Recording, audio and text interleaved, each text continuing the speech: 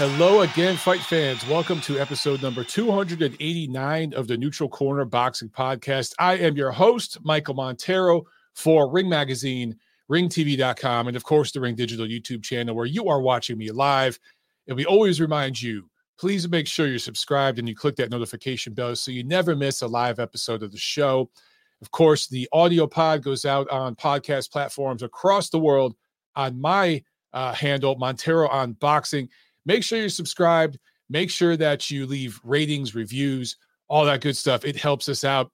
The fee for this show, everybody, it's simple. It's non-monetary. I always ask you guys to just share the show, all right? Every episode, send it to one of your friends. Send it to a different person. Post it on your Facebook, your IG, your TikTok, whatever the hell that is. I still don't get TikTok. Just share the show, man. And if you're watching right now live on YouTube, hit that thumbs up button. Go ahead and punch that thumbs up button. Let's get those numbers up. All right, guys. This is TNC 289 for the week of November 13th. All right. Much to discuss. So I see a couple of you have already jumped on the phones. As I always ask you, please let me get through my spiel a little bit before you jump on the phone. All right. We'll definitely, I'm sure we're going to have plenty of calls later on in the show. I'm going to try to get through what I got to get through quickly so we can get right to it. All right. Cool. Not a whole lot news and notes, but we'll jump into this real quick. So it's kind of an incomplete news and notes. Virgil Ortiz is apparently splitting with RGBA, Robert Garcia Boxing Academy.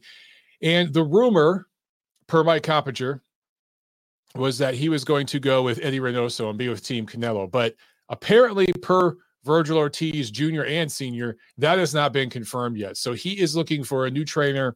He's had two trainers so far, right? Joe Diaz, Robert Garcia. He's looking for a new look. So we'll find out what happens. Unless I'm missing something, I haven't caught up on all my emails and messages today unless something was confirmed today. As far as I know, he is not signed officially with any new trainer. So we'll keep you posted on that. But I feel like this was, a newsworthy item because Virgil Ortiz, one of the top young, I would say, contenders now. He's no longer a prospect. He's really a contender in all of boxing. And it's going to be interesting to see who he ends up with, man. It'll definitely, if he does go with Reynoso, I do think that would be a good look. And I think that him working with Canelo, if you're working with the pound for pound number one guy in the world, that can only be a good thing. So I think that'd be a good move. But you don't know. I mean, there's several different options, and you could go a couple different directions. We shall see. All right, let's jump right into the review. Yeah, we got a lot of stuff to cover. All right, so Friday, November 5th, ESPN Plus. ESPN. Mikaela Mayer improves to 60-0 with 5 knockouts, unanimous decision win over Maeva Hamadouche. Unifies the IBF and WBO junior lightweight titles. Now, I told you guys last week on TNC that she was going to win this fight. A couple of you were convinced that not only was Hamadouche going to win, but she was going to win by knockout. That didn't quite happen. And look, Top Rank knows what they're doing most of the time when they build up their fighters. And it's not like this was a voluntary defense or a mandatory defense or a fight that Mayer had to take. Mikaela Mayer's team and Top Rank, everybody involved, saw this as an opportunity to unify titles. They saw something in the French woman that they liked. She's a lot older. She's a lot shorter. Arms, a lot smaller, shorter. And she punches hard, but she punches hard against domestic French opposition. She pursued once and got beat. I figured against Mikaela Mayer, she would get beat. Now, the scorecards were too wide. The scorecards were like pretty much, they had this thing a shutout. Now, that was too much, okay? I thought Mikaela Mayer won the fight, but it was more of like a 96, 94. Maybe you could go 97, 93, but this was a close fight. According to CompuBox, everybody's favorite, Mayer landed 239 punches and Hamadouche landed 233. So on the surface, a lot of you might look at this and think, man, that's an even fight based off punch numbers. But here's the thing. Mayer landed 40% of her punches. Hamadouche landed 27%. And body punches. Mayer landed 78 body punches to only 13 for Hamadouche, which it is kind of interesting because you figure the quote unquote puncher, right? We try to get inside and work the body and then chop up top, kind of like what Canelo Alvarez did this weekend against Caleb Plant, which we'll talk about in just a minute, but she didn't do that. So look, I know you guys, everyone's shits on punch numbers, but sometimes you got to bring them up. I thought Mikaela Mayer won this fight. Okay, so now in the same division, Mayer's got 2 belts. There's Terry Harper, who has the WBC. She has a good fight that she's going up, a good opponent that she's facing on November 13th, Alicia Baumgardner. That's going to be a good fight, and that's a real challenge for her. So she's got the WBC, and then South Korea's Hyun-Mi Choi has the WBA fight. So there are options there. There are options galore for Top Rank and Mikaela Mayer. Should it be Harper? Should she defend her title? Mayer can maybe go overseas and fight Harper. Perhaps Harper would come here, but I think it'd actually be more beneficial to travel and fight Harper overseas. And then Choi, she's already come to the United States once. I'm sure she'd come back. She'll definitely be coming back in the future. And Mayer and her would be a good unification fight. Also, just 5 pounds north, there's Katie Taylor, the number 1 pound for pound female fighter in boxing right now. So there are definitely options. There are things lined up for Mikaela Mayer in the future. It's interesting because Mikaela Mayer, to me, this is just me talking, okay? Her personality is not that different from Claressa Shields in certain respects. To me, Mayer comes off a little arrogant and delusional sometimes and just has an off-putting kind of personality. I'm not a huge fan, okay?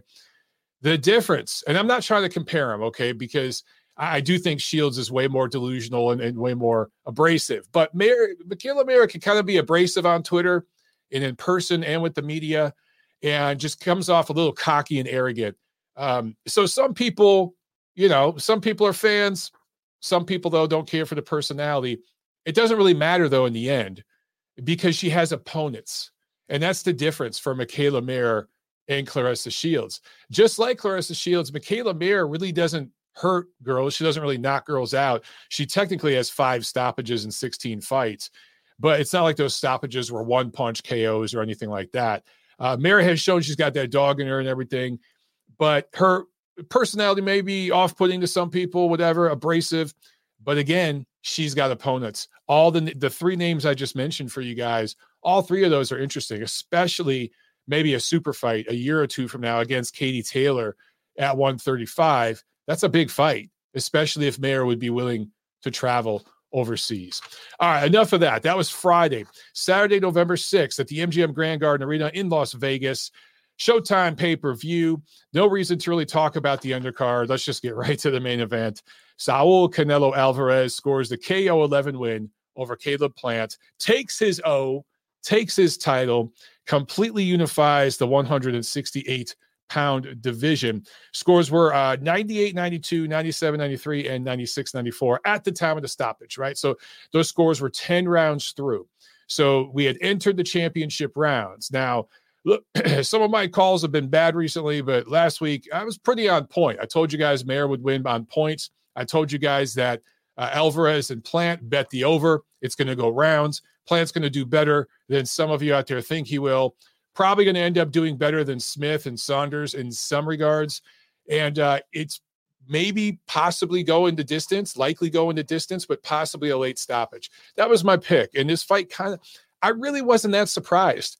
What was interesting to me was the reaction, and Canelo now, he's the top guy in the sport, right? He's the number 1 money man, but he's also the number 1 just brand, right? He brings the money, sells tickets, sells pay-per-views, and we'll find out what this pay-per-view did. It was going up against a big UFC show.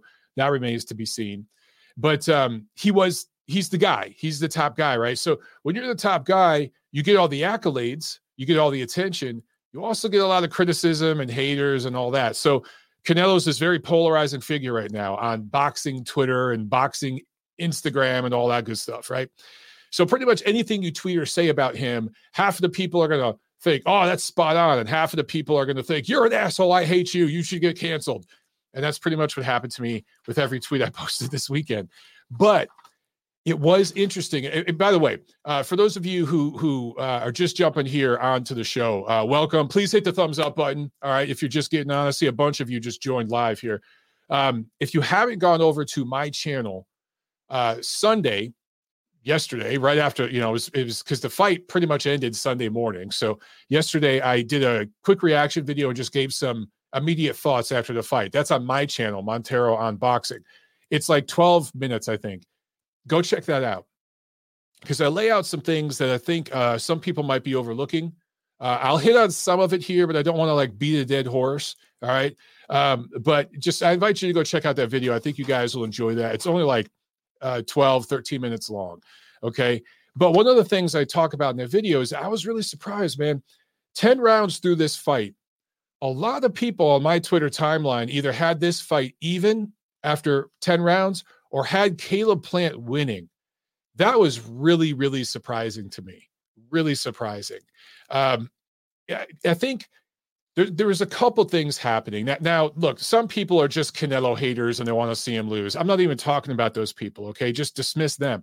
I'm talking about reasonable people that normally do a pretty good job scoring fights, people whose Twitter accounts I follow and interact with, and I'm like, damn, dude, you really had Plant winning? People that I actually trust and look up to. Some people had Plant winning. That, to me, again, couple things. I think Plant was doing better than some of you expected. Some of you expected this to be an absolute annihilation by Canelo Alvarez. And when it wasn't, when it was competitive, close and competitive early on, that surprised some of you. And I think maybe you did a little makeup scoring or I don't know, handicap scoring in Plant's favor. I think if you watch the fight a second time, a third time, you might see things a little more from my perspective and the official judge's perspective, where I thought Caleb Plant at most won 3 rounds of this fight, and they were within the first 4 or 5 rounds. I think going into the 11th round, I had it like 98-92 for Canelo, could see 97-93, but I don't know how you give more than 3 rounds to Plant. And a lot of people were talking about Plant's jab early on. Okay. And this is what I talk about in the other video that I'd like you guys to check out on my channel. And I'll talk a little bit about it here. Again, I don't want to say everything I already said in that one video, but not all jabs are created equal. And I want to be clear. The jab is the most important punch in boxing. It truly is. It transcends every weight class and everything. If you have a really good jab, you could be dominant in this sport. Okay, it is the most powerful punch in boxing. It is the place setter for everything else that you do. However, not all jabs are created equal. When I think of fighters that dominate off the jab, you literally stop a fighter, you stop your opponent in their tracks. You don't just snap their head back. You snap their whole body back, their weight back on their heels. You force them to reset. You get a shot off, and then you're over here to the side.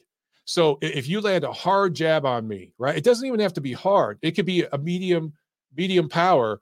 But if you place it accurately and the timing is on point, right when I'm stepping in, not only are you landing that jab straight on and then getting off to the side and forcing me to reset, I'm also off balance. So a really good fighter with a really strong jab knocks their opponent off balance, keeps them off balance throughout the entire round, disrupts their rhythm, right? And knocks them back, right? Forces them to reset. So if I'm in the middle of an athletic movement and you nail me with a good hard jab or a well-placed, accurate jab, I have to restart my athletic movement, right? I'm not talking about taking a half step, eating a little pity pat jab and doing a little half step right afterwards. That's not the same thing. What Caleb Plant's jab was doing early on in the fight, and I give him credit for this, it was establishing his length, and he was keeping his distance.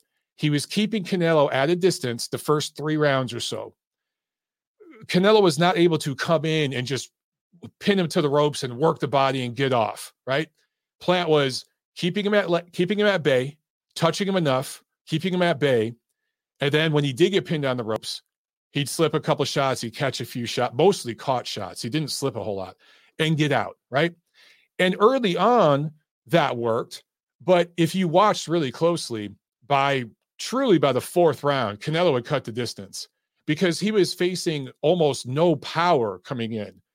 And the jab was pretty much the same timing, pretty much the same rhythm every time. Once he figured that out, man, by the fourth round, he had cut a few inches off that jab, a few inches off the distance, and he was already getting Plant on the ropes and shooting those left hooks up top, those looping right hands, and then it was opening up body shots. And when Plant would slide off on the ropes, Canelo would just loop with a body shot and he'd get it in there. And that was opening up the uppercut. And I saw people on Twitter saying that Canelo's knockout bailed him out because he was behind in the fight. The knockout bailed him out. I have no idea what the hell you guys were watching. Canelo was setting up that knockout early on in the fight. And it was actually Eddie Reynoso who was telling him, just be patient and stick with this game plan. Keep doing what you're doing. He's breaking down. And Canelo a few times was getting frustrated because he wasn't always landing very clean. And it was frustrating. I mean, you could visibly see the frustration on Canelo. But I think some of you guys mistook that maybe for Canelo losing the round. If you look at who was doing the better work and the more damage, most of the time that was Canelo. This wasn't a domination. He didn't absolutely destroy the guy. This wasn't Canelo versus Rocky Fielding or Canelo versus Avni Yildirim. It wasn't even Canelo versus Callum Smith, although Callum Smith was able to last the distance. But you know, Plant did do some things well, but what Plant mostly did well was avoid getting hit clean. Okay? He stayed away, he played defense, and he avoided getting hit really clean upstairs. He did get hit real clean to the body, a lot, but he caught a lot of the punches that were up at his head. Some of the hooks slid off the glove and hit the top of his head, but he caught most of it, right? He absorbed most of it with his gloves. That's cool, but that ain't going to win you the round. You also have to hurt your opponent back. You have to land punches back, and you have to land punches that matter. And every round in this fight, the guy coming forward after the first 2 or 3 rounds, okay, the guy coming forward, the guy throwing the hard punches, even if the punches were partially blocked, Canelo's big shots up top would move Caleb Plant. His body punches would move Caleb Plant. What did I talk about just a minute ago? Knocking a fighter off balance, stopping a fighter in their tracks, knocking them back on their heels, right? It was Canelo doing that to Plant, not the other way around. Even the shots that Plant was catching with his gloves were still moving them. And when Plant would touch Canelo, Canelo just went up to a high guard and just plowed through. There was really not that much resistance. And I'm sorry, you can't win rounds like that. Now, if one guy is throwing 20 punches around and landing 5, and the other guy is throwing 80 punches around and landing 20, even if the one guy who landed 5, if he's throwing way, way harder, I'm probably still going to give the round to the guy who landed 20 punches because he's just outworking the other dude, right? But that's not what was going on here. The punch numbers were pretty close. Plant was landing more jabs, but the power punches up top and the power punches to the body, Canelo was winning. And when it came to landed body punches, I want to say Canelo landed more than 5 times the amount of body punches in this fight than Plant did. So not only did he win the body punching category, he dominated it. Canelo landed more power punches, period. And his power punches had way more impact. So even though Plant won the battle of the jab, this wasn't a Gennady Golovkin jab. Go back and watch Canelo's fights with Gennady Golovkin. And I'm sorry, I know some of you guys are going to be like, Jesus, Mike, do you always have to bring up Gennady Golovkin when you talk about Canelo Alvarez? I bring him up because outside of Floyd Mayweather, he's the only other guy to beat Canelo Alvarez. Sorry, Canelo fans, but that's the reality. The first fight, almost universally, people agree, Triple G won, okay? And how did he do that? Look at the jab. And look how the jab set everything else up that Golovkin did. Canelo couldn't just go into a high guard and walk down Golovkin in that fight. He was on the ropes. He was backing up. He was moving backward in that fight, okay? So that's not what was happening here. So I mentioned all this because I think a lot of you guys, again, you're kind of grading on a curve with Caleb Plant.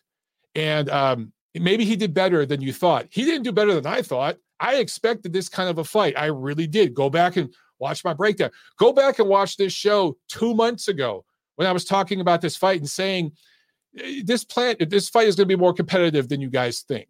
Plant's going to do better than the other guys have done. He did slightly better, not that much better.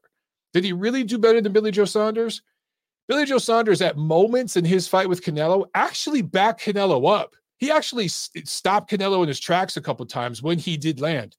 So in spots, Billy Joe Saunders actually did better than Caleb Plant. Now, overall, maybe Caleb Plant did better because he avoided the big punches.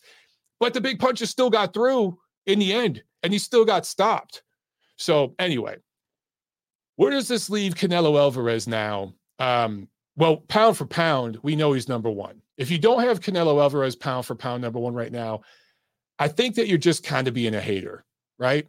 Granted, I get it, guys. There is the Clenbuterol thing. There is the fact that he has benefited from opportunistic matchmaking. He's basically the new Floyd Mayweather in that regard. A lot of people, the casual boxing fan, looks at the who when they look at a fighter's resume. They don't look at the what, when, where, and why. There's the who, the what, the when, the where, the why. All those things matter when we're evaluating a fighter, not only when they're currently fighting and active, amongst their peers, but then once they retire and how we rate them against the all-time greats from all of boxing history. You got to break down all the 5 whys, not just the first one. But increasingly in this era, casual sports fans, civilians as I call them, are very, very easy to manipulate and fool with the who. You just put the name on there. You put the name and a flashy little statistic next to it. So you put the name and he's undefeated. You put the name, he has a world title, right? Right now they're marketing Gervonta Davis as a 5-time world champion. To people that really understand boxing, that's laughable. That's laughable. He's never even been a true champion. One of his titles, one of them, was a legit world title win, and he had some defenses, I believe. That's when he beat Pedraza. That's it.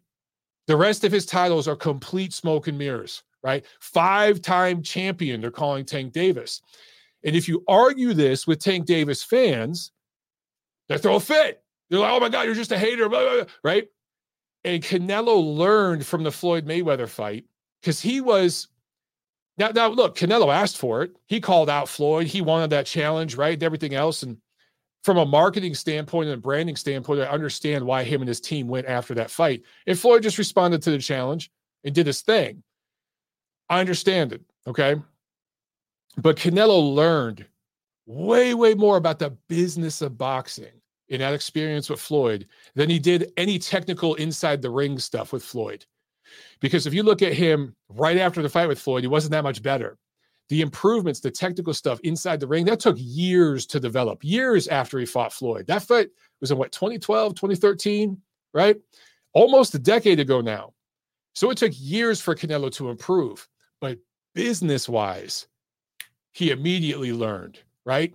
And so this whole super middleweight run right now, it's a Floyd Mayweather special. So that's going to upset and trigger a lot of you. And I'm good at triggering people. But the reason why I'm triggering you, the reason why you're getting upset is because there's truth in what I'm saying. If you thought what I was saying was just ridiculous, I'm just crazy, you would just laugh. But you get mad. And you're this. You start throwing out labels and insults because I'm onto something. And by the way, I say all this. Canelo's super middleweight run is Floyd Mayweather 2.0. It's Floyd's run at 47 and 54 all over again.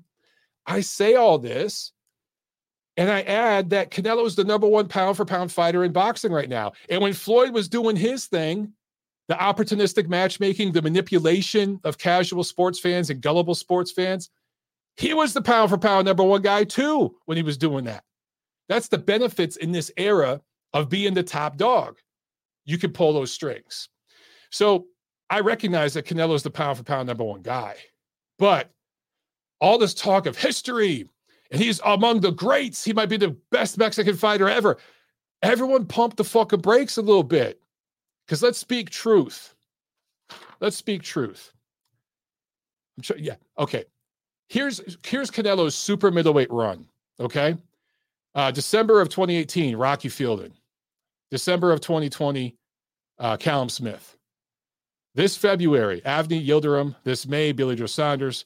This November, Caleb Plant. And by the way, all of the non-American fighters there traveled here to fight Canelo. So Canelo fought in his adopted backyard. Now, he fought in a couple different states, whatever. But, he was fighting in the United States as the North American-based fighter. So let me ask you guys, is beating Fielding, Smith, Yildirim, Saunders, and Plant all-time great level? Are those all-time great level opponents? I don't think those opponents are on par with who Andre Ward beat as a super middleweight champion. I don't think they're on par with who Joe Calzaghe beat as a super middleweight champion. Hell, I think Roy Jones Jr., who spent a very brief time at super middleweight, his win over James Toney at 168 trumps Canelo's entire resume at 168. The most impressive part of Canelo's resume at super middleweight is the 4 fights in 11 months, okay? Fighting Smith, Yildirim, Saunders, Plant within a year. That's the most impressive part to me. I give Canelo Alvarez tremendous credit for that because no fighter in this era has done that. Hell, Floyd never did that. Oscar De La Hoya did. But Floyd, the last big guy, and Pacquiao, they never did that. So Canelo just did something unprecedented, something we haven't seen since Oscar De La Hoya did it when he was the top big star in the sport. Because I think Oscar fought 5 times within a calendar year. So for Canelo to do that and do that in after the COVID pandemic and all the complications that come with that, super impressive, deserves kudos. That's the most impressive part to me of this whole thing. But some of you guys out there get enchanted and bewitched and bedazzled by titles or by numbers, by records, right? Today I tweeted out, I swear, I've had, over the last 3 or 4 days, I've had a tweet each day that went viral and triggered the fuck out of people. People that are just easy to dupe. I actually, I can't remember which day it was, Friday or Saturday, where I said that I scored the first Canelo Triple G fight for Canelo 118 to 110. To anyone who knows anything about me and my history, okay, you know I'm trolling and you know who I'm trolling and what I'm trolling about. And the whole incident with Bob Bennett, the whole 9, right?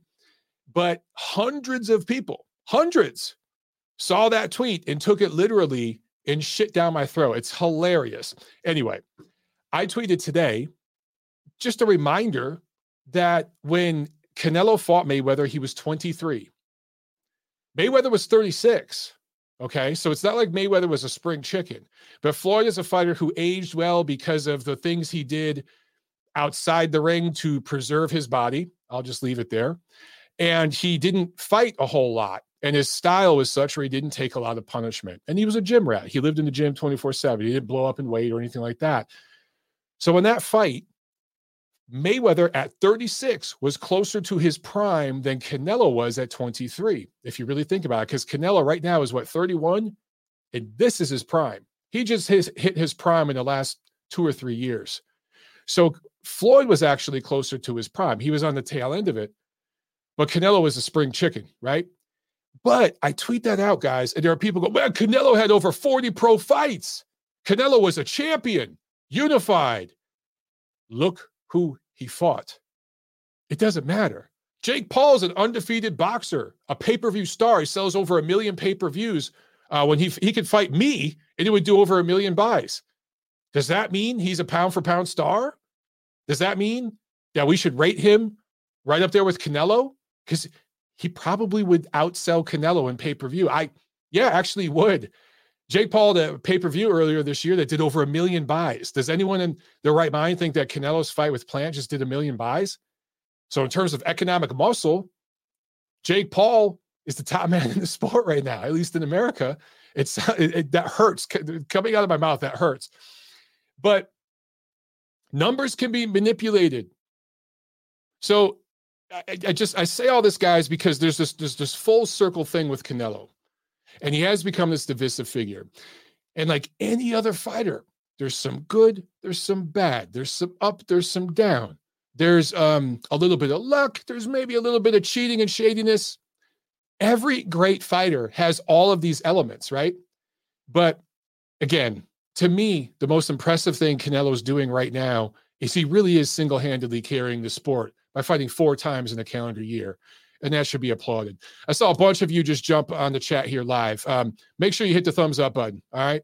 And to those of you who just got on the show, I'd like to invite you to watch a video I did breaking down the Canelo Plant fight in detail over on my channel, Montero Unboxing, where I talk about some of the specifics with the punches and how Canelo's punches meant so much more and why they meant so much more in the fight and why he truly was ahead 8 rounds to 2, 7 rounds to 3 at the time of the stoppage. That fight was competitive, but not necessarily close. 2 very different things. All right. So in my opinion, and I tweeted this out too, Canelo is already, based on what he just did over the past year, and again, this is the most impressive part, he's already a top 5 super middleweight, just based on accomplishments. I'm not even talking about head-to-head, okay? So with all the positive and negative and everything in between that I'm talking about with Canelo, I want to make sure that I hit on the positive stuff because there's a lot of positives. He's a top 5 super middleweight.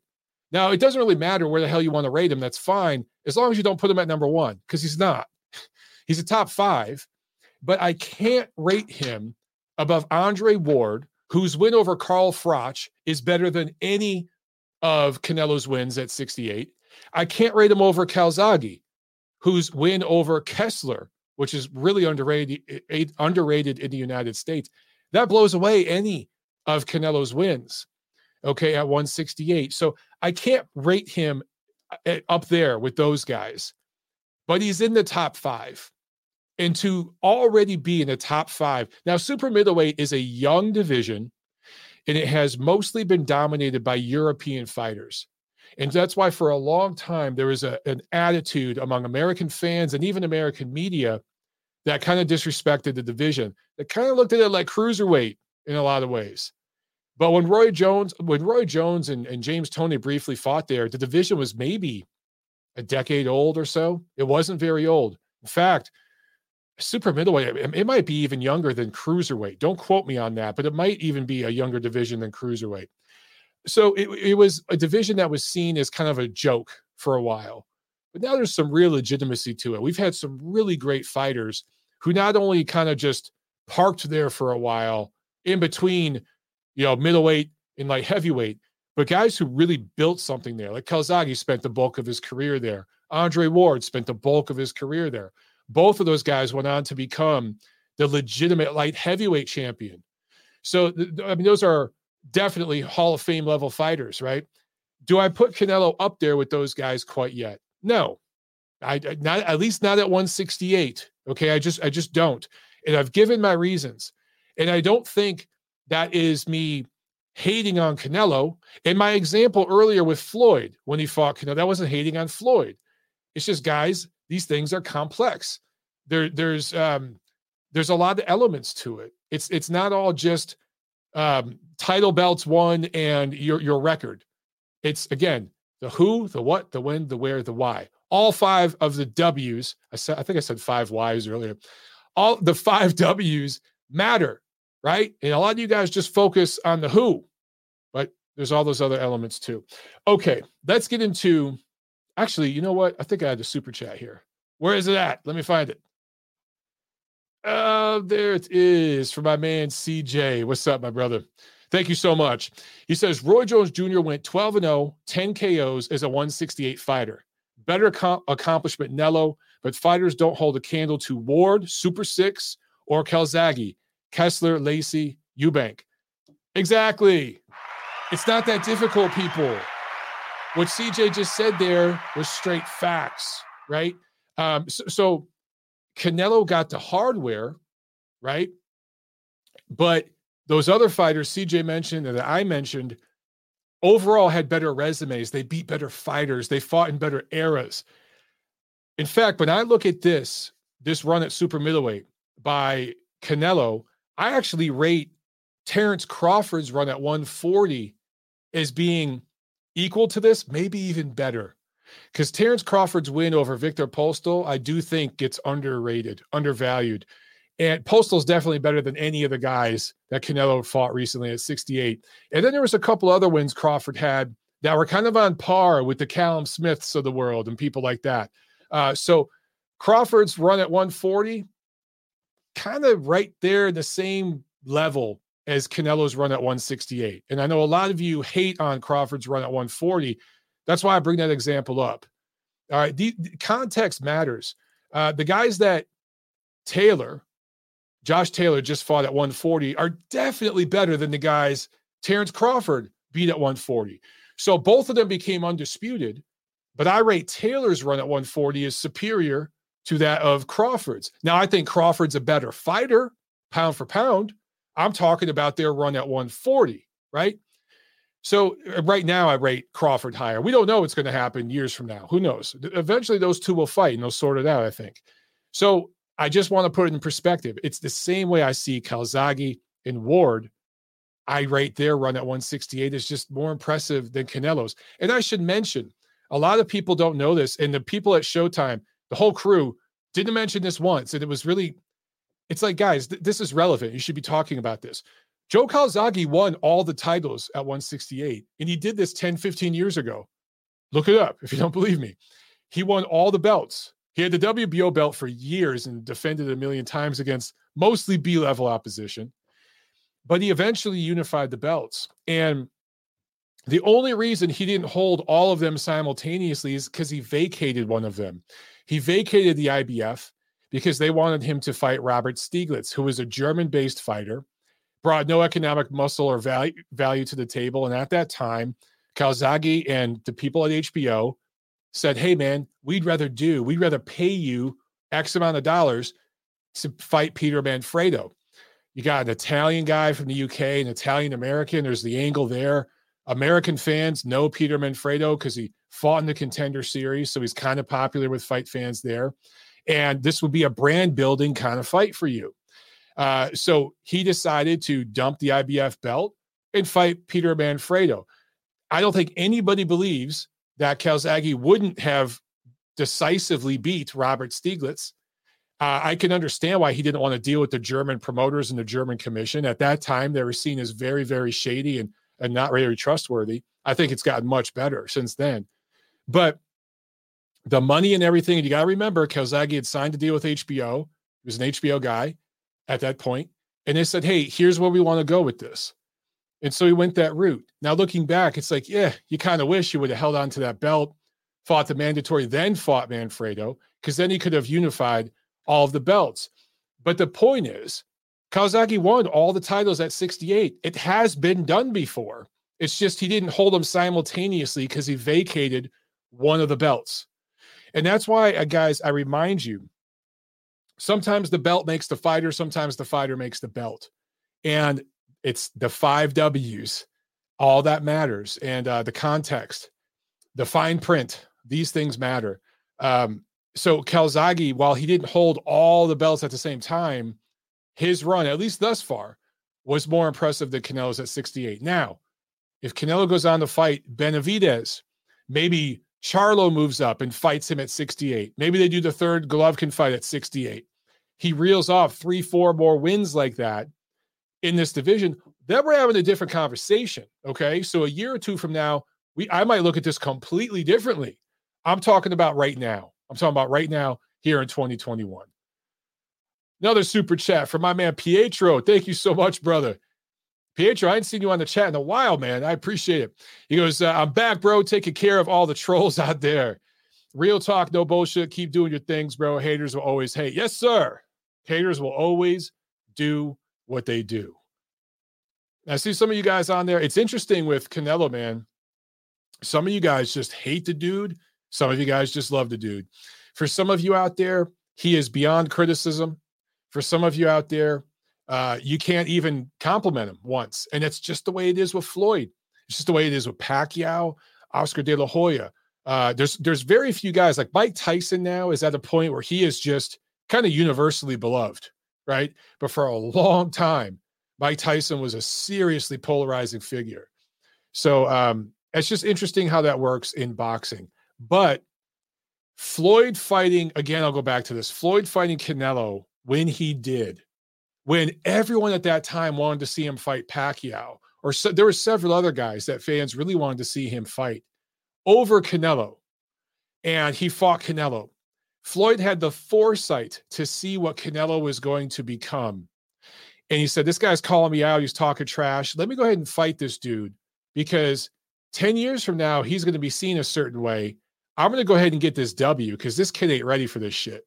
He barely beat Austin Trout. I'm levels above Austin Trout. He ain't ready for this. But when he figures it out, he's going to be dangerous as fuck. So let me go ahead and fight him now. Genius move by Floyd. And by the way, guys, for those of you who would jump to the talking point, but Pacquiao, drug testing, that had all been worked out by that point. Man, Pacquiao had agreed to everything Floyd wanted at that point. He still waited a couple more years, probably 3 more years to fight him. So I'm just saying, Floyd doing what he did when he did, that win ages so much better year after year after year, especially with casual fans that don't have the sophistication to understand the business move Floyd made right there.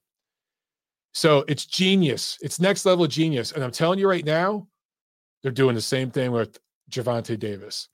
Gervonta Davis has already beat 4-time champion Leo Santa Cruz. And you see how that win is being marketed. To anyone who actually understands Leo's career, you can see the smoke and mirrors there, and how that win is really just an okay win. It's not even the best win right now on Davis's resume, but the way that they're branding it and marketing it, it works with people. That's the Floyd genius, man. He's really good at that. And Canelo's learned how to do it too. Canelo moved to 168 so that he doesn't have to deal with the bigger challenges at 160 right now, namely Charlo and Andrade. He can beat these B-level guys at 68, unify the division, do it in a year, looks like an absolute Superman, right? He looks like a damn superhero. And now it's in the record books forever. He'll be seen this way with certain fans that want to be fed a certain narrative.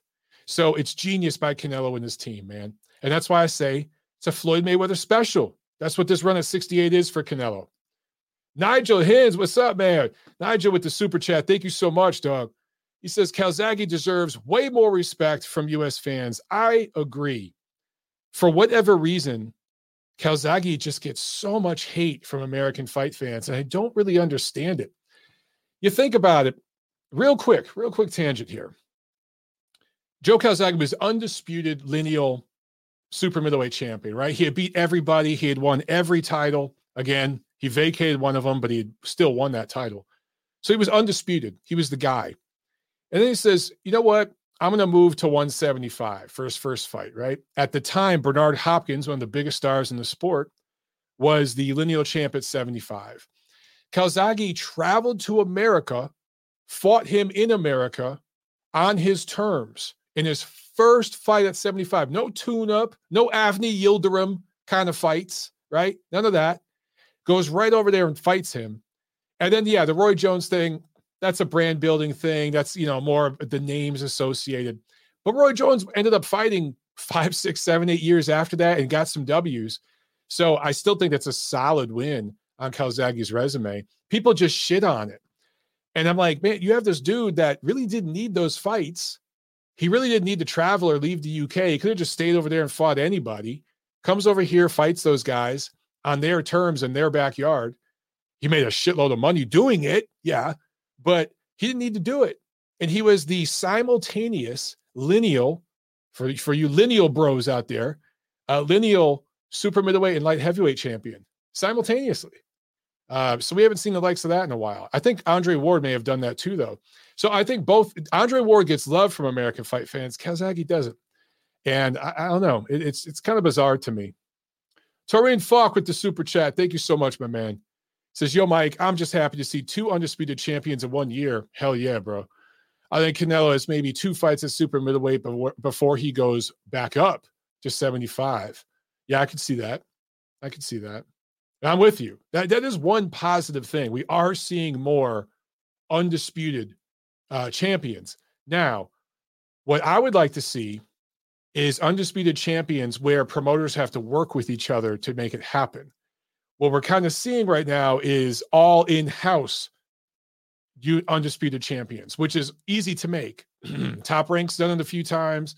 PBC tried to do it at 54 this year, and that got messed up because of the scorecards. But you don't see people working across the aisle to do undisputed. That's what I want to see. I want to see if we can make that happen. If we can get there, then we really, really got something in this sport. Okay.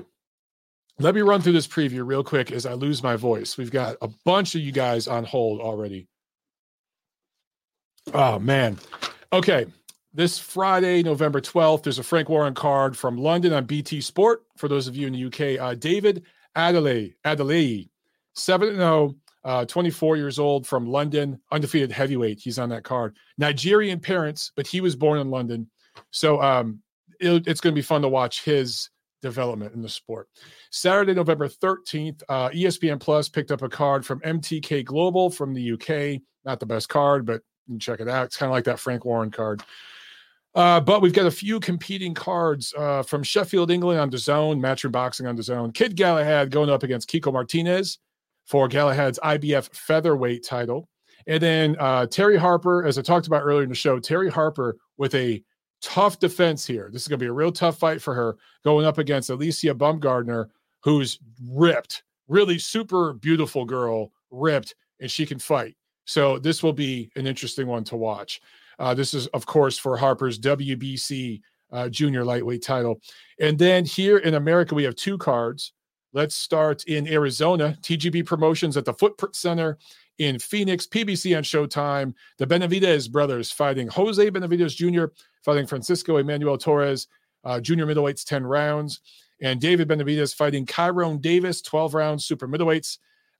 Davis, of course, is the replacement for Jose Uzcategui, who tested positive for performance-enhancing drugs. Let's see. David had a draw with Anthony Durrell earlier this year. And, Kyrone Davis had a draw with Anthony Durrell earlier this year. That's how a lot of you guys might remember his name. And then he had a loss to Patrick Day back in 2018. You guys remember Patrick Day, who tragically lost his life from injuries suffered in the ring. I was ringside for that. One of those experiences that just has stayed with me and probably always will. Anaheim, California at the Honda Center.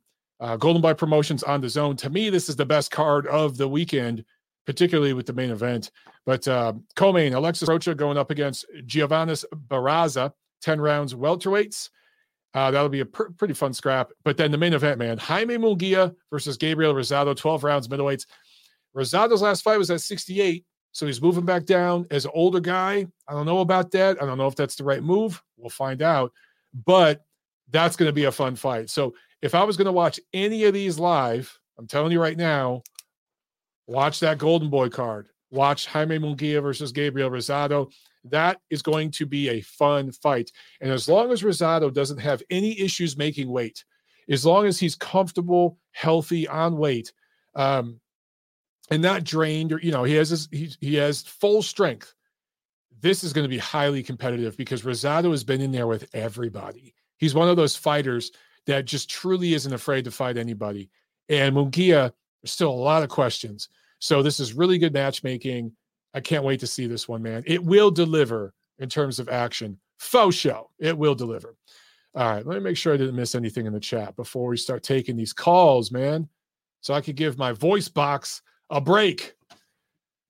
Let's see. 50 minutes in. Okay, cool. See, I got through my spiel in less than an hour. For those of you who just got on the chat, once again, I say, make sure you punch that thumbs up button, man. We've only had 60 thumbs up. There's hundreds of people watching. Click the damn thumbs up, all right? A few of you haters click the thumbs down. Cool. The thumbs down help too. Just click one of them, preferably the thumbs up. All right, guys, let's jump to the phones. And we're going to start with 619. What's up? You're on the show. Hey, what's up, Michael? It's Juan Valverde from San Diego. How are you? San Diego in the house. What's up, Juan? You hear me? Yeah, man. I got you. Yeah. I wanted to talk a little bit about Canelo. Specifically, I was listening, and tweeted yesterday to I made a comment there about the top 5 super middleweights, and I was thinking about how underrated James Toney's record is. If you remember, and I was, I was already watching boxing back then when that was happening. Like he beat Michael Nunn, he went up to super middleweight. By that point, by the time he fought Roy Jones, he was the number 1 pound for pound on the rank. Okay, and Roy Jones was number 2. So when they fought, I was number 1 versus number 2. Mm-hmm. Okay, yeah. A lot of people don't realize that; they don't remember that. Yeah. And James Toney had beaten Prince Charles Williams, and then whoever remembers that knockout, it's a picture-perfect knockout in the 12th round. Prince Charles Williams was a long-running champ, like a really solid champ. And James Toney also won the title from Ryan Barker, who was a beast at that point, too. He also had that fight with Tim Littles, which was amazing. He fought 8 times at super middleweight by the time he fought Roy Jones. So when you really think about it, his record's not that bad. And any of those wins against the Prince Charles Williams win alone is better than anything Canelo has done. Mm-hmm. If guys remember that dude, that guy was a solid fighter. Way better than Cal Smith, way better than Caleb Plant, way better than that other dude, what's his name, Billy Joe Saunders. Mm-hmm. All these guys are basically rookies that have titles. That's what they are. Yeah. And whoever's been watching for a while, they know that these guys were handed those belts. They were positioned at a time when that division was weak, and they happened to run into those belts, and they got lucky. And now they managed to score a lottery ticket against Canelo when he wanted that division. So we have to keep it real. Canelo's a great fighter, don't get me wrong, but this unification was pretty much something that he knew he could do. It was an easy thing. Why didn't he do that at middle? Right. Why didn't he do that at light heavy? Right. Because it was more difficult, let's be honest. Exactly. But he knew he could do it. And he did it. That's the main thing. Most of these guys never do it. So he did it. All the credit to him. But let's not get ahead of ourselves. People are just already crowning him as the best Mexican fighter ever in super middle. Dude, we have to remember, Canelo has never, ever won the big one, like convincingly. He doesn't have that signature win yet. That Triple G fight, both of them were questionable. And whoever says they're not, they're just fanboys. Yep.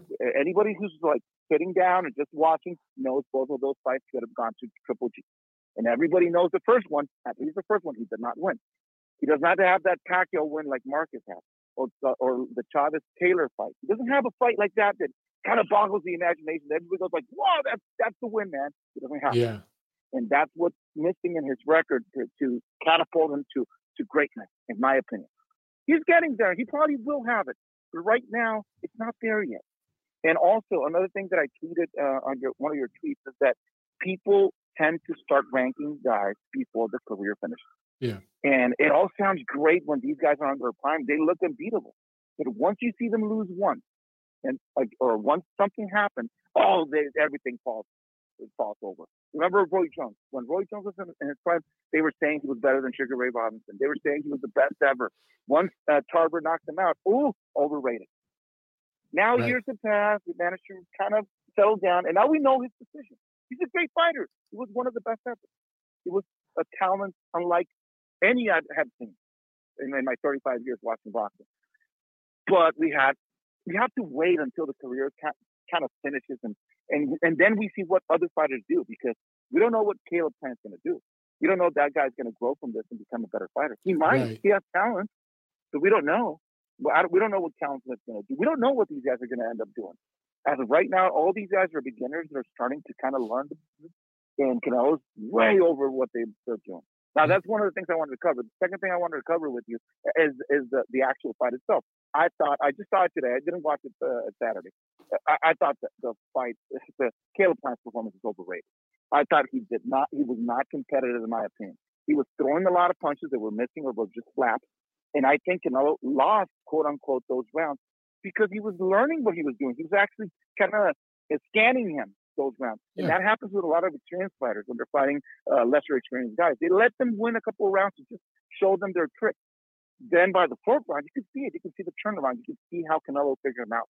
And from that point on, I couldn't find a round to give him. Yeah, he was just, defensive and slick. And, those kind of boxers make other boxers, look a little bit bad, but that's the nature of their style. But that doesn't mean he was being, successful with or scoring. Let's say it that way. Right. To me, it was a 8-2 fight, 7-3 at the most. If you want to give him credit, and the knockout came the moment it came. My brother texted me like at the 7th round, dude, it's a matter of time. He's gonna knock him out. I'm like, really?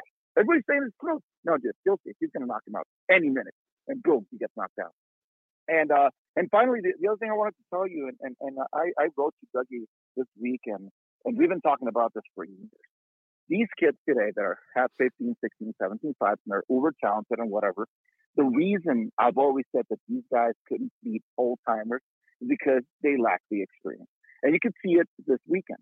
Canelo is basically an old time fighter with 60 fights, fighting a very talented guy like Caleb. And what happens? Caleb ends up losing because he lacks the experience. By the 4th round, he ran out of ideas because he never faced a guy like him. He doesn't have enough fights to. Juan, let me ask you this. And sorry to interrupt, but because I think you're making an outstanding point. Is it not any different than when Floyd beat Canelo? It's the same thing, right? It's the same thing because the guy didn't have the experience to. He didn't have the experience. Figure him out, and Floyd, even though, Floyd knew what to do. He had seen it all. Like in this case, Caleb Plant is a very like a B side, like a B version of Floyd. He fights the same kind of side, like the shoulder roll and all that.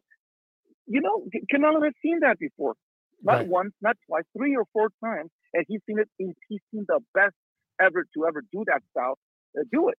What's Caleb going to bring? He has to have something extra, and he doesn't have it because he's never faced anybody. And that brings me to David Benavidez. I was trying to figure out which one of these guys could actually give a fight tomorrow. And I was looking at his record, and I was like, this guy doesn't have anything there to lead me to believe that he can be competitive. His biggest I completely agree. Darrell.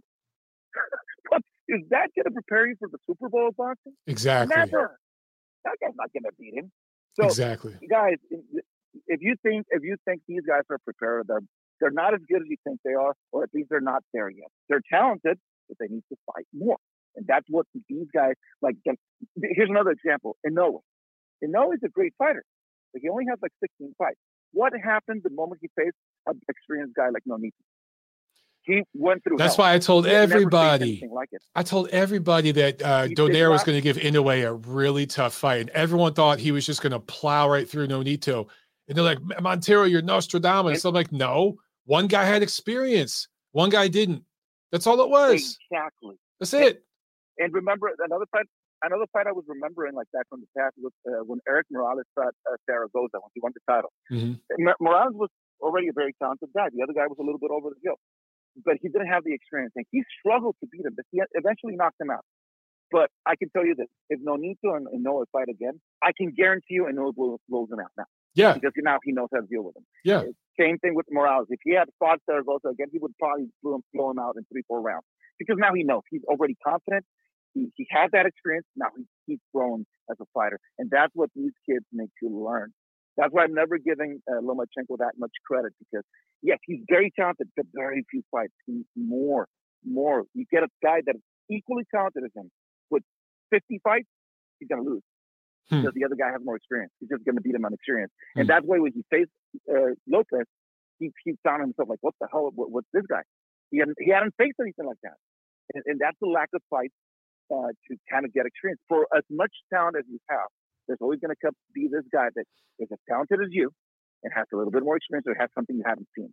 And that's when it gets difficult. That's why activity matters. It matters more than everything. So that's all I had, Michael. Thank you. All right. Thanks a lot. Thanks a lot, Juan. Good shit, man. All right. Let's jump to this next call. Yeah. Great stuff from Juan. That's just spot on. And what I think a lot of people don't understand, you could have some fighters that have a ton of fights, but not much experience because of who they fought. And then you can have other fighters who only got a handful of fights, but they got better experience because they fought better fighters. So an example, he brought up Lomachenko. I should have asked him this because Lomachenko versus Gary Russell. I want to say that was Loma's 3rd fight, and Gary Russell had like 20-something fights. What happened in that fight? Even though Russell had 20-something fights, he didn't have 20-something fights against top-level opposition. And that's why I go back to the Mayweather and Canelo example. Canelo had like 40 fights, but look at the guys he had fought. He had fought one elite-level fighter in their prime, and that was Austin Trout. And he barely won. I thought he won that fight, but he barely won. And does that prepare you for Floyd Mayweather? For Caleb Plant, does Jose Uzcategui prepare you for Canelo Alvarez? And that's why I say Canelo learned so much about the business in that fight with Floyd that he's taken with him. And he's basically Floyd Mayweathering all these guys at 168. And I give him credit, as Juan said, he did the damn thing. He's got the accomplishment. He's got the trophy. But let's be real about who he beat and where they're at in their careers when he beat them. Those things matter. All right, back to the phones we go. We're going to go to 773. What's up? You're on the show. Hey, Mike, how are you? Good. How are you? Pretty good. I'm glad Juan came on and kept it real regarding the Canelo fights against the inexperienced, overrated fighters he beat. You look at Callum Smith, Billy Saunders. They are typical overrated English fighters. It's all there is to it. If they try to hype up, oh, he's got a ring belt. Oh, he beat the Super Series. He won the Super Series. He beat over-the-hill George Groves, who retired shortly after to win that. He got walked down and beat up by John Ryder. In my opinion, he lost that fight. When Canelo saw John Ryder walk him down and beat him up like that, oh, that's easy work. He could walk him down and beat him up. Imagine what I do to him. And that's exactly what happened. Billy Joe Saunders, this dude was coming off suspension. They gifted him a title. It was just really bizarre. He looked really bad in that one fight against that dude who he managed to get a late knockout. He wasn't looking impressive. He's another overrated English fighter.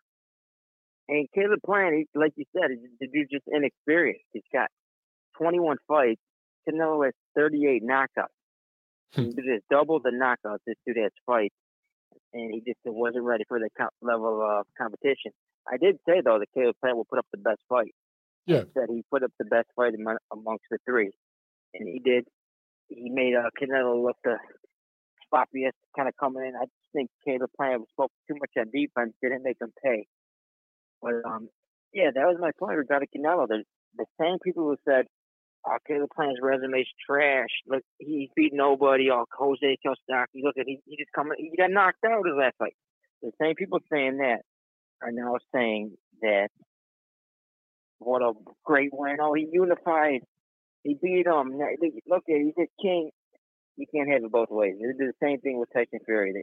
They were dumping on Wilder, saying, "Oh, Wilder's trash. Look at he's got no technique. This and that." But that when Fury beats him, they want to go and say, "Oh, what a big one! He's the king of heavyweights." This and that. You can't have it both ways, and that's my point. I'm glad you brought up Josh Taylor. You look at his unification. He went to elite, world-class opposition. Regis Prograis, Jose Ramirez. Those two wins alone are better than Canelo's last 6-7 wins. I mean, I feel like Triple G was his last real elite level opponent. Yeah, me too. Usyk's another guy who, look at who he's fought. Gassiev, Breedis, Huck. These are all world-class opponents. I just don't see Callum Smith, Billy Joe Saunders, Caleb Plant as world-class. They managed to get titles in the weak division. I just didn't see. So I think Usyk is pound number one right now. I don't think anybody can deny that. But Canelo, he's got the hype behind him. He's got the media machine behind him. They're building him up. Oh my gosh, this and that. So there's no denying he's going to be ranked number one in most lists. But I still think you look at resumes, you dissect them. Usyk, Josh Taylor, elite competition, what they did to unify the division. What's your thoughts on that? I don't know if you listened earlier. I think Taylor's 140 unification was more impressive than Canelo's at 68. I think the same thing about Usyk too. The division they cleaned out and how they did it, fighting on the road, where they had the disadvantages, mostly on the road for Taylor, and then all on the road for Usyk. I think that's more impressive, and they just beat better fighters than Canelo beat. I would say, though, right now, if somebody has Canelo rated number one pound for pound, I wouldn't argue that, man, because he's carrying the sport. Now, it might be Usyk. It might be him, but Usyk hasn't been very active. And I do give Canelo credit for fighting 4 times within a year. I think activity should be applauded. So I do give him that credit. But it's between those guys right now. I think Canelo, Usyk, and maybe Inoue, but Inoue hasn't been very active. So maybe it's between those two guys, and then it's everybody else. But I hear what you're saying, brother. But regarding the reason he's able to fight so much is because the level of competition isn't there. Like you saw when he fought Triple G. Yeah. He was out for a year and a half. I agree with you, but how many fighters? Because Kevin, this is Kevin, right? Everyone in the chat saying this is Kevin. Yeah. So I don't know. You don't have a caller ID, but I was going to say, what the hell was I going to say? Oh, there's a lot of guys out there that don't have good opposition that they're fighting, and they're still only fighting once or twice a year. So at least Canelo fought 4 times, and let's be real, 3 of the guys he fought, well, I'm not calling them future Hall of Famers. 3 of the guys he fought did have world titles. Were they B-level fighters? Yes. Were they unproven? I like the way Juan worded it. He said they were rookies with titles. That's the way I kind of see it. But at least it didn't take him 3 years to do this, dude. Because with most of these fighters, it would have taken him 2 or 3 years. Canelo at least did it in a year. Yeah, that's true. I still put like Usyk one over Joshua is better than those 3 wins. Of course, I completely agree. No, I completely agree. It's light years better, dude. It's not even on the same stratosphere. Light years better. So that's what I'm saying. The activity versus the level of competition. I always say level of competition. But I'll leave it to it. Hopefully the chat's crying. All right, man.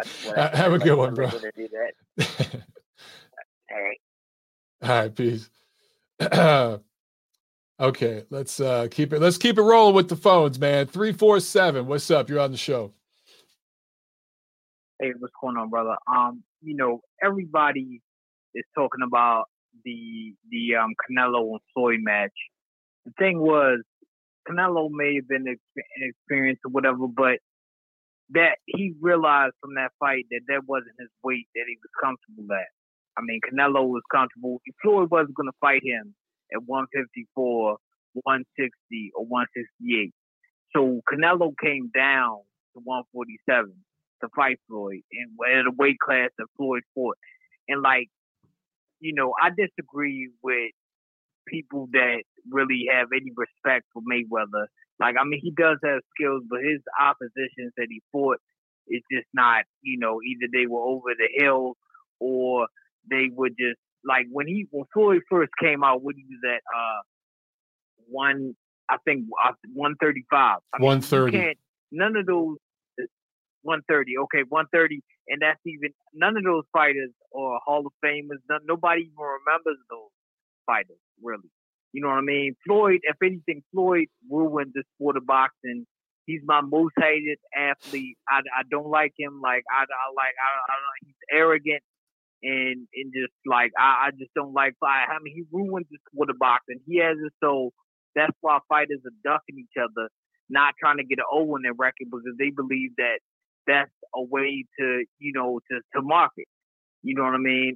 Now Canelo, I believe Canelo went to 168 and he found a weight that, he's comfortable at, 160, 168, even 154. But, that win versus Plant, I mean, that fight pretty much went exactly how I thought it was going to go. I thought Plant was going to stay on the outside, box Canelo. You know what I mean? I'm not surprised at anything that happened at all. I mean, Plant, he's, I think that he's worthy to be in, 168. I'm not going to call the kid a nobody. You know what I mean? But, yeah, so that's what I'll call, brother. Great show. You know what I mean? But, who am I talking to, bro? I didn't catch your name, man. Oh, my name is Rock. R-A-H, brother. R-H. All right. I just wanted to make sure I got your name, yeah, bro. So, no doubt, bro. And, great show, very professional. And, again, I just don't see how, boxing enthusiasts like you or people that turn into the show could just respect Floyd because Floyd really ruined the sport of boxing. I've been watching for 25 years. I'm a young man. I mean, I just came into the sport since when Tyson was reigning supreme. You know what I mean? I don't really remember Tyson's early part when he first started, but again, if we on Tyson, anybody who knows the sport of boxing, Tyson died when Custody Amato died.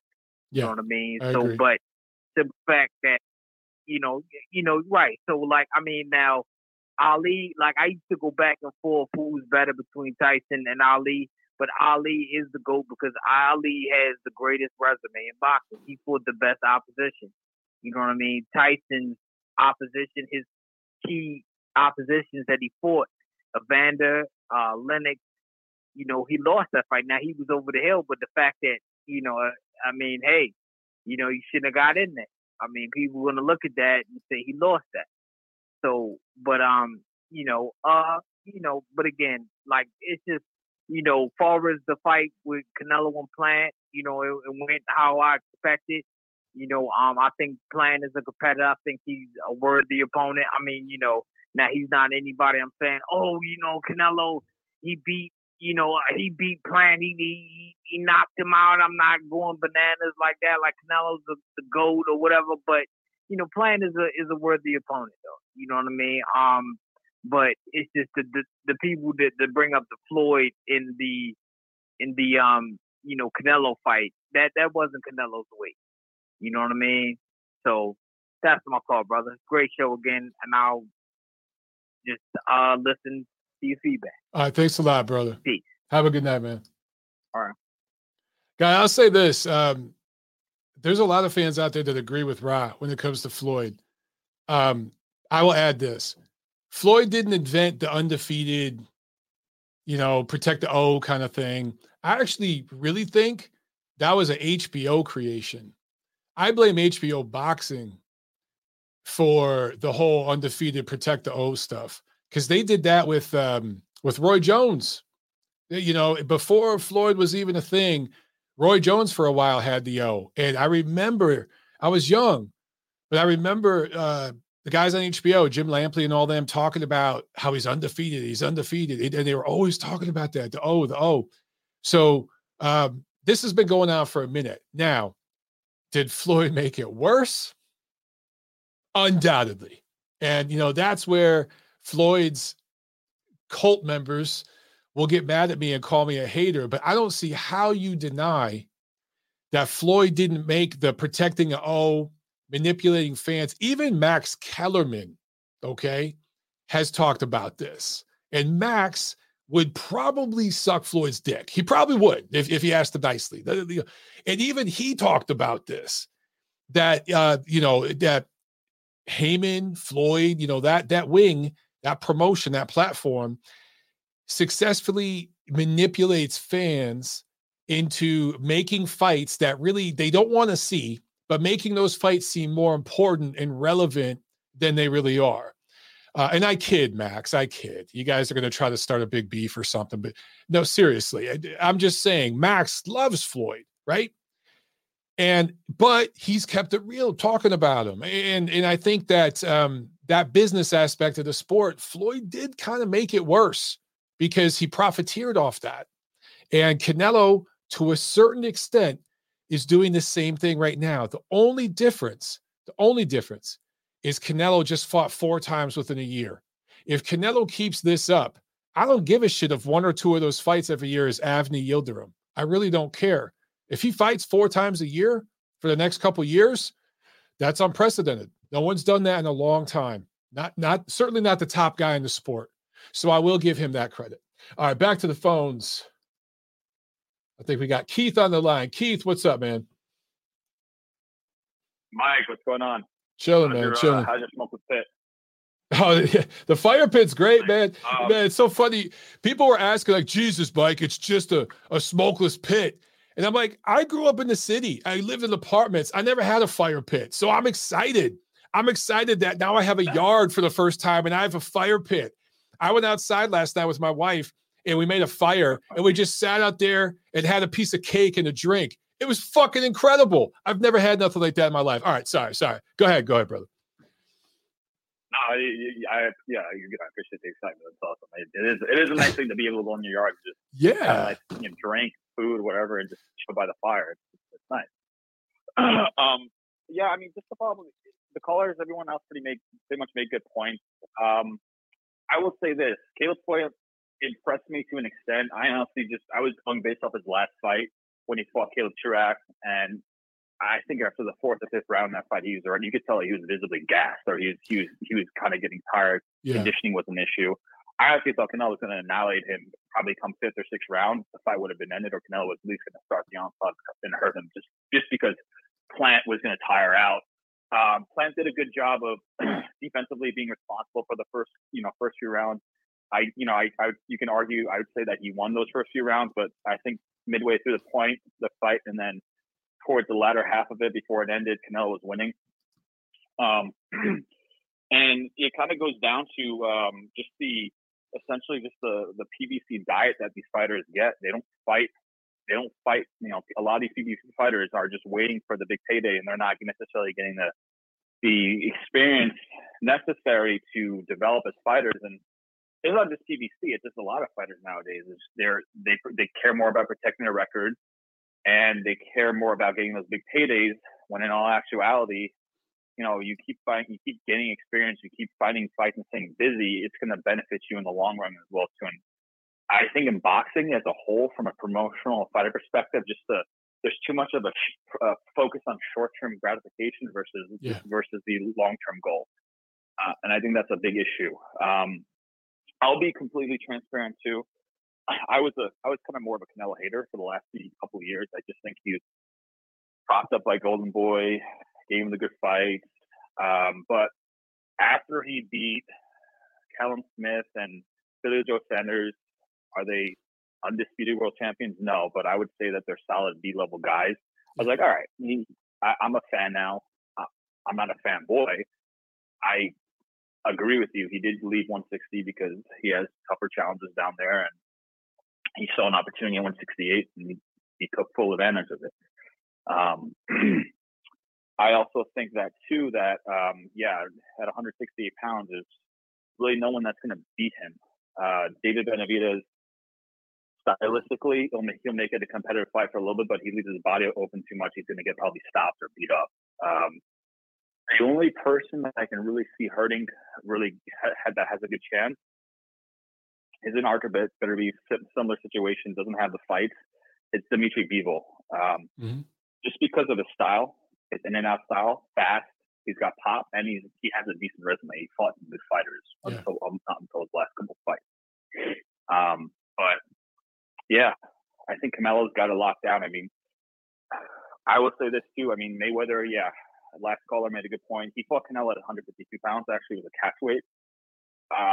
Mayweather, I think after the first Castillo fight or the Castillo fights, he's like, he'd rather probably take the easier road. Yeah. And beat guys when they're off their prime or out of it, make up some whatever BS to promote the fight, and then that's it. Like he essentially he has all these world champions on his record. He can say that, but when he fought these guys, is that completely they weren't at their best. Canelo's doing the same thing too. He has Mosley, he has a who's on his record, but they were past his prime. And I'll say this too, and I'm going to get a lot of flack, and I think I mentioned it in my calls. Pacquiao did the same thing too. His run from 135 to 154. David Diaz, not the best fighter in the world. Cotto, catch weight, rehydration clause. Margarito, no plastic in the gloves, wasn't the same fighter, and he fought him at a catch weight too. De La Hoya shot, Mosley shot. I'll give him Bradley, Marquez, but Pacquiao's slightly overrated. I think that run is slightly overrated, but his run before and on the back end is very impressive. I'll give you. I will say that. I became a fan of his afterwards as well too. You can't take that away from him as well. But him and Floyd were kind of even in that sense. Canelo's doing the same thing. Yep. To an extent. But people, you got to make a point. He's fought 4 times, and he just has a media machine behind him. He's the face of boxing right now. You could definitely argue that Usyk is the number 1 pound for pound champion just because of his wins on the road, and he just beat Anthony Joshua in England. Canelo's pretty much fighting in his adoptive his adoptive, Nevada in Las Vegas. So it's a tough call in regards to that. And then in regards to Terrence Crawford, you made a good point. Victor Postol is a kind of underrated win for him, but also that Dominican kid Felix Diaz wasn't the bad world beater either, but a solid fighter. And Crawford beat him. He had a majority loss before to, I think, Lamont Peterson, but I don't know if that was controversial or not. But that was a solid one from him as well too. So yeah, I think Canelo is he's a little overrated to an extent. I like to see him fight someone like Bivol, to be honest with you, and I think it just comes down to business, and it's unfortunate that the business is boxing this way, but I think as fans we can eventually demand more of it. We just have to be unified, and people like the media, they divide us into different bases as far as PBC, Canelo, this and that. Completely agree, man. Completely agree. All right, Keith, you got anything else, man? Yeah, we got some more calls. No, that's pretty much it. Okay, brother. Thanks a lot, man. Have a good one. You too. Yep. Bye-bye. All right, let's go to Nacho. I'm sure Nacho's got some opinions. Nacho, what's up, brother? Hey, Mike, what's going on? Not much. I'm not going to touch too much on it because everyone's kind of just said everything pretty much and it needs to be said. The only thing I'm going to add about Canelo Plant was I just find it kind of interesting that a lot of these people who are watching the fight, who, like you said, were actually saying that Plant was winning. I just found it kind of interesting how none of them were noticing that Canelo, like you said, was kind of measuring him, was kind of like biding his time. And even when Plant was thinking that he could stop moving around the ring and plant his feet, and he actually did try to throw more than a jab at Canelo. Canelo was moving his head. He was slipping a lot of those shots. He was parrying a lot of his shots. And I just think sometimes people get caught up with seeing someone throw a punch, but not necessarily making certain that the punch actually landed. I think sometimes people get deceived by the fact that someone just throws a flurry of shots, but then none of those shots actually land on the target. So, I think some people fell for that and they really genuinely thought in their heads that Plant might be winning. But to be honest, I never had Plant winning that fight. Mm-hmm. Like you said, he figured him out somewhat early and he just basically took over from, to me, the fifth round on. He just took over and broke him down slowly. The one thing he did do differently, seeing the shoulder roll now versus when Floyd did it to him, the biggest difference was, Mike, he didn't headhunt the entire time like he did against Mayweather. He actually decided, you know what, I can't hit this guy to the head at all right now, so I'm just going to tee off on his arms, his stomach. I'm going to just hit anything other than his head because he's not giving me his head. I have to be able to hit him somewhere else in order to slow him down. And I think that's the biggest difference he learned between now and then is that he knows what to do against that style versus back then where he was just kind of impatient and he wasn't really, ready for the style that was put in front of him.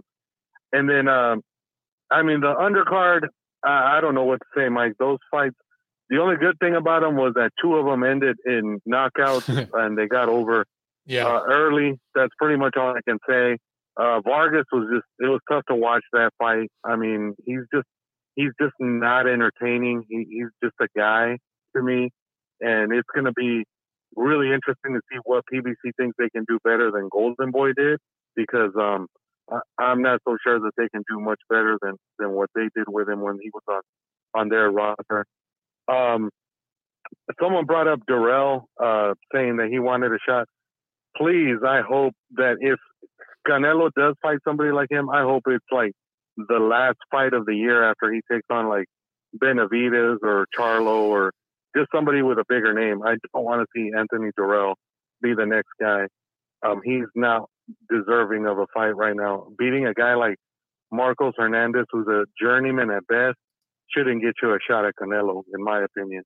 Mm-hmm. And then just really quick, I just wanted to touch on the cards you mentioned for this weekend. Galahad is a hell of a talent, But Kiko Martinez, I mean, come on. Like, what are they really going to start, like, giving him, like, these soft defenses instead of him trying to take on some more legit competition? Kiko Martinez has been done for a while, and it seems like they just keep putting him out there just to, you know, use him as a retread. So I'm not looking forward to that. The one fight I am looking forward to is the Munguia Rosado, because I think Munguia has been improving every fight since Eric Morales came into the picture. And I think a lot of people are kind of still thinking that Munguia is the same guy that he was at 154, at 160. And he's really not. He's gotten a lot better as every fight has progressed. And I think he's going to show that against Rosado this weekend. I think he's going to end up taking him out, and he's going to do it in pretty emphatic fashion. And then we'll see what other excuses people come up for Munguia as far as, like, you know, oh, he's overrated, or oh, he's this, or oh, he's that. Like, you know, just like you're never going to make everybody happy. So you just got to keep. Nacho. Oh, man. Nacho, your phone went out, brother. Yeah, Mike. Oh, we got you back. So he was knocked down, but he got up. He beat the count. What's up, Nacho? Mike, I just was saying that's my call. Like, okay. All right. Well, the last thing I wanted to perfect timing, man. All right, man. Good stuff, brother. No problem. All right. Thanks. Yeah. Hey, look, if Munguia wins impressively against Rosado, I'll be impressed. Again, the only thing, did I just say if he wins impressively, I'll be impressed? I think I really just said that. Jesus Christ, I must be tired. If he wins emphatically, I'll be impressed. How about that? Much better. I just want to see if Rosado makes weight comfortably and he looks healthy. If he's 100% for this fight, if Munguia beats him decisively, yeah, man, I will be impressed. Okay. A couple more calls, guys, and then we got to wrap it up, man. 570, you're on the show. Let's go. I think this is Thad, right? Yeah, Mike, thanks. The reason why I'm calling is because you hit on the fact with Alvarez versus Mayweather at a catch weight. And I want to read this to you from the USA Today, the lead up to the week of the fight, and another source from All Access, the quotes from Mayweather and Canelo, because it's significant. The first article, USA Today, Canelo Alvarez, Floyd Mayweather team forced catch weight. And one of the highlights, it says, Floyd's quote, "You're always going to put your opposition at a disadvantage if you can," said Mayweather, CEO. Another excerpt was from Canelo, how he says, "I'll tell you the truth of what happened regarding the weight. Why would I give up the weight? I'm at 154. I'm the 154-pound champion. I wouldn't do that. But when the fight negotiations started, they wanted me to go to 147. I said that's physically impossible. I couldn't do it. Then they inched up to 150. I said I can't do it. That's impossible. Those days are over. I can't make that weight anymore. I've grown." And this is in 2013. Then they went up to 151. And then finally, so we can make the fight, I said, if anything, I'll give up 2 pounds. I'll go up to 152. I agreed to that. Then they tried to force me to be quiet and not to mention anything that they came up with the weight of 152. And that's why I haven't said anything until now. Okay? They said we're idiots. We were stupid, that we were the ones that wanted catch weight. Mayweather Promotion CEO Ellery said it was simply the A-side fighter getting the upside over the B-side fighter. Mayweather usually fights at 47. We took advantage of this situation. It's no different from basketball, football, and other sports. Okay, so that's the USA Today article. Now, there's another separate article by Jesse Holland on September 13th, 2013 at 11:02 a.m. The headline says, "We set you up. Mayweather boasts about catch weight. Canelo reveals rejected fight day weight limit clause." One of the highlights, according to this, is something Mayweather said on All Access, the lead up to the fight on that video that they did on Showtime. "I'll drop to 150 for Floyd Mayweather. That's what you said, Canelo. We set you up. His team was the dumb team. But guess what? We're the smart ones. We built him up. We put him on the undercard. Build him up, make him into something he's really not, and just beat him. He doesn't think, I know he's been wearing that. I'll drop to 150. It gets a little mixed up here. But it goes on to say, I'll drop to 150 for Floyd Mayweather. That's what you said, Canelo. We set you up. Oh, that's a repeat. Here's where it continues. He's been wearing that plastic for the last 2 days. That's a quote from Mayweather. He ain't eat no food in 2 days. I'm eating some pizza tonight. That's a quote from Mayweather. Sorry about the English. Can you forward that to me? Can you send me that article? Yeah, absolutely. I'll tweet that out. Yeah, I'll do it on the Facebook Messenger. Okay. I'll send them right over to you. These are highlighted, but these are articles you could go to, Mike. They're still printed on digital. You could just type it in Google and go to it. Okay. But I'll send you the reprints that I have. Okay. So this is significant in the fact that these are quotes by Mayweather and Canelo. It explains the whole situation. But we were led to believe that Canelo wanted 152. And I knew that was ridiculous back in the pay-per-view. I said, well, why would he want that? That's bullcrap. But Mayweather, they twisted it to make it look that way to trick the casual fans like they do with Tank Davis. They trick the media. Ellerby says. Most of the media believes that, Fab. They don't know. They trick the media because most of the American press thinks that Canelo wanted that catch weight. So I'd love to see that. I'd love to see that. Well, Mike, I've been holding this for the longest time and trying to tell people, but like you hate Mayweather because of this, this, and this. That's how they discount you. But I'm shocked that the media, they don't even follow up on sources that are out there. They just want to run with the narrative, and that's a scary thing because, leading up to that pay-per-view, that was like $80. And I said, Floyd's got him starched at 52. This isn't going to be competitive. Why buy it? And, this is boxing. This is how Ellerby is telling them, the press, what they're doing with Tank Davis. They're doing the same thing. They know the public is stupid. Well, to most of the public, they'll buy this stuff up. They'll believe the narrative, 5-time champion. He beat Leo Santa Cruz. But they don't look at the fine print, like you said earlier. And this is why the good people in boxing, like yourself and some of the other media, Steve Kim, Rick Laser, all these guys who are honest boxing insiders, they got to educate the boxing public, because that way now there's not that con out there where they're selling this snake oil type of fight where it's just a money grab. Maybe boxing can go back to being legit and the best fight the best. But until this stuff comes out and aired out for people to see the real reasons why these fights get made and who has the advantage. When Mayweather stated himself, that's how we do it. We make sure we have the advantage. And if that's the case, then that has to be resolved in history with an asterisk to say, well, in this fight, Mayweather fought Canelo at 52, weight trained him. And then same for Canelo. Canelo fought Lara at 55. He fought a lot of those guys at 55. Those weren't title defenses at junior middleweight. Those were middleweight fights with catch weight. So history has to be amended for facts. And it's unfortunate that, people just want to believe what they're hearing. And like you said with the media, that they believe this, that's sad. That's really sad. I mean, wow. I should have went for journalism instead of business. It just seems like there's a need for honest journalists in the sport of boxing. Maybe even all sports, but maybe even politics. Yeah, Mike. So I will forward those on to you.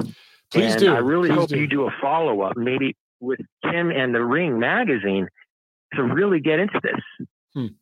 Okay. These are cited sources and quotes. Okay. Yeah, I'll look into it, bro. All right, I'll send them over to you right now on Facebook Messenger. All right, thanks a lot, Dad.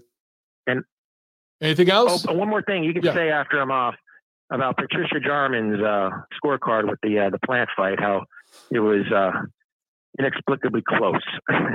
I talked about that earlier. Yeah. Oh, okay. I'll get to it then. I came to you late, but thanks a lot, Mike. Have a good one. All right, you too, man. Yeah, Patricia was there to protect Caleb Plant. That was her whole point of being there. I think her having it almost a draw after 10 rounds, she had it 6-4 Canelo, which surprised me. I thought she'd have a 95-95. If Plant had decent decent output in the 11th and 12th rounds, I think it's very, very possible she scores that fight a draw.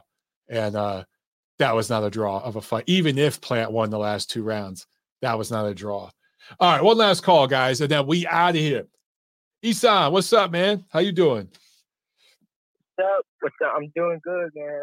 Mike, I gotta say, man, I love your show, but today, some of these calls were ridiculous. You guys, it's like we can nitpick anyone's resume, yeah, but like somebody saying that like Floyd or Manny overrated, like, come on, that's ridiculous. The thing with today is, what the issue is? Boxing fans just have less standards than in the past. Let's just be real. Like, you can't say that Floyd is overrated or Manny's overrated. Like, that's crazy. Every fighter has fights you can say this guy was not his best or this guy was a little older. Like, at the end of the day, that's not like anybody else's fault. You can't fault somebody for that. Like, yeah, context matters, but Canelo, you can't say Canelo was quote unquote too green because Teofimo beat Loma. I'm pretty sure nobody's really giving him much of a chance. He beat Lomachenko. So the age thing has to stop because at the end of the day, Floyd was 36 years old and Canelo was 23. Canelo was a lot bigger. And yes, Floyd was more experienced, yeah, but he was on the decline still. I'll just add this, Issa. I got to add this. Floyd was at his best. Not all 23-year-olds are the same. Teofimo Lopez had an extensive amateur career. Top Rank signed him right out of the amateurs because he was an amateur phenom, right? Canelo didn't have that amateur career. And even though they were both 23, I think Teofimo Lopez was way more ready for that fight with Lomachenko than Canelo was for the fight with Floyd. And I think it was evident in just the way that they fought. You know what I'm saying? So I agree with what you're saying. I don't think, look, it depends who you talk to. Some people overrate Mayweather. Some people overrate Pacquiao. Some people underrate them. Depends who you talk to. But my thing is people get caught up on age. They get caught up on numbers. And it's like, look, man, there's some Bernard Hopkins at 45 was way better than 99% of fighters are at 45, right? So like age wasn't a factor for him as much as it was for other dudes, it's all relative. No, yeah, I agree. All that stuff matters. But I just and don't get me wrong, I think it's ridiculous that whenever Canelo has success doing something, people bring up Floyd. It's really, it's annoying and just shows how insecure people are. The thing is that the Floyd fans of yesterday are still around today, and they're just company shilling for the PBC because that's where Floyd was. And so whenever Canelo beats one of their guys or whatever, like happened the other day, it's going to be the exact same thing. If Canelo went and fought Charlo, they're going to say, oh, well, he still got beat by Mayweather. If Canelo goes and beats Benavidez, they're going to say the exact same thing. It's all just towing the company line. I just wanted to say all that real quick, because some of those calls, man, I'm not saying you, but some of the calls were saying some crazy things. Like, you got to keep it consistent. You can't praise one guy for one thing, but then when somebody else does the same thing, choose to nitpick. Like, it's just ridiculous. But I was going to say, I know I talked to you a little bit about your top 5 super middleweight list. Dude, I think it's pretty solid how it is. Calzaghe, Ward, Roy, Canelo. I think that's how you had it, right? Yeah. Yeah, I think that's perfect. Some people were arguing with me about Ward being over Joe. I was like, that's not possible. It doesn't make any sense. Joe beat Kessler when he was a unified champion and undefeated. And people say, well, Ward beat him easier. But okay, but styles make fights. You can't bring that up. It's just a matter of fact. What's better, being a unified champion or having one belt? Because Kessler only had one belt when Ward fought him. And again, he was undefeated when Joe beat him. And they don't want to talk about the title defenses, 21 over 10 years. He beat Eubank in his first title fight. Then he took Lacey Soul. And he was so close to being undefeated. Oh my God, I can't. If only the IBF didn't screw that up. That's the only time I've had an issue with their mandatories is that one time. But I don't think there's really an argument for anyone being over Calzaghe. Also because super middleweight's not like a really old division at all. It hasn't been around that long. But I just think he did too much work to just have some of these guys recently pass him. Like, to me, it doesn't make any sense, especially Canelo's run. I'm with you. And Canelo, again, 3 years from now, we might see it differently, man. Because maybe Canelo does 4 or 5 more fights against really good fighters, and defends his undisputed championship a few times, does something that, these other guys didn't do, then we look at it differently. But right now, I'm with you. You just can't put Canelo above guys like Ward and Calzaghe at this point. I still rate Roy Jones over Canelo because I think him beating James Toney is just a better win than any of Canelo's wins, man. It just is what it is. No, yeah, that's true. And even though I heavily agree that even though 168 isn't it's not a great division, and I don't think it is at all, but Canelo's doing what he's supposed to do. He's beating champions and not taking 3 years to do it. So I give him praise, but I do agree with saying too in the fact that some people are overrating him by saying he's the greatest Mexican fighter ever and stuff nah. It's just that boxing fans have settled for less over the past few years, honestly. That's really what it is, in my opinion. Everybody's settling for less nowadays because I think the talent pool isn't as great as it used to. Not that it's not as great, but there aren't as many, big name fighters like in the past era. Like Manny and Floyd were so lucky to be in the era they were in because you just had an abundance of talent and, Hall of Famers and good names. You don't have that today, but you also have to give Canelo some credit because he's doing what he's supposed to, beating champions. Yeah. Yeah, just that era, man. Yeah. It's past, and with this era, things are even more fragmented with the sanctioning bodies and the networks, and now the streaming and stuff. So it's harder to get these top dudes to fight each other. If they would, it'd be a great era, but they're just not right now. So yeah, man, it's just a different era. Manny and Floyd, maybe that was the last great era. I don't know. I think so. I'm going to say this one more thing that I'm jump off. I want to leave you with this thought. I think the Zone getting pay-per-view, as long as it's not $80 a month, if they do pay-per-view for certain fights, because that's what Eddie said, he doesn't want to do every fight. They want to do just certain fights. It would actually help boxing. Think about this. ESPN, if you want to make let's say if Haney was signed to the Zone still, and they wanted to make Lopez versus Haney, that they can't do a cross-promotional thing because the Zone doesn't do pay-per-view. But if they start doing pay-per-views, they do it let's say $40 for not all the time, but for certain fights like a Tio versus Haney. It actually would help the sport because it'll give Bob a reason to actually make the fight. Because Bob isn't against cross-promotion. It's just that with the Zone, it's issues because they don't have pay-per-view. So it's you either got to send your guy there or you got to go to ESPN. And that's, conflict of interest, obviously. But I think with the Zone doing pay-per-view once in a while, it'll actually help the sport make, some fights, actually. Yeah. I agree, man. I think people would gladly pay $40, $50 if they start making those fights. I completely agree with you. That's a good point. Yeah. Mike, I just wanted to call in real quick before you end the show. It's been a while since I called in. I know, man. I heard your voice in a while. Good to hear from you, bro. Have a good night, man. It's I'm always at work usually. I'm in class, but I'm always listening, man. Stay safe. Have a good night. You too, bro. All right, guys, there it is. Last call of the night. We're going to wrap it up. Great show, man. I'm losing my voice from all this talking, but I think we got some great points out tonight. And it wasn't hate. It was just straight real talk. That's what we do on this show. That's what separates it from the rest. Guys, make sure you click that thumbs up. Make sure you pay the fee. Remember my fee. Tell somebody about the show, man. Spread the word about the show. All right, guys. Have a great night. I'll see you Friday on my channel, Montero Unboxing. Until then, see you at the fights. Peace.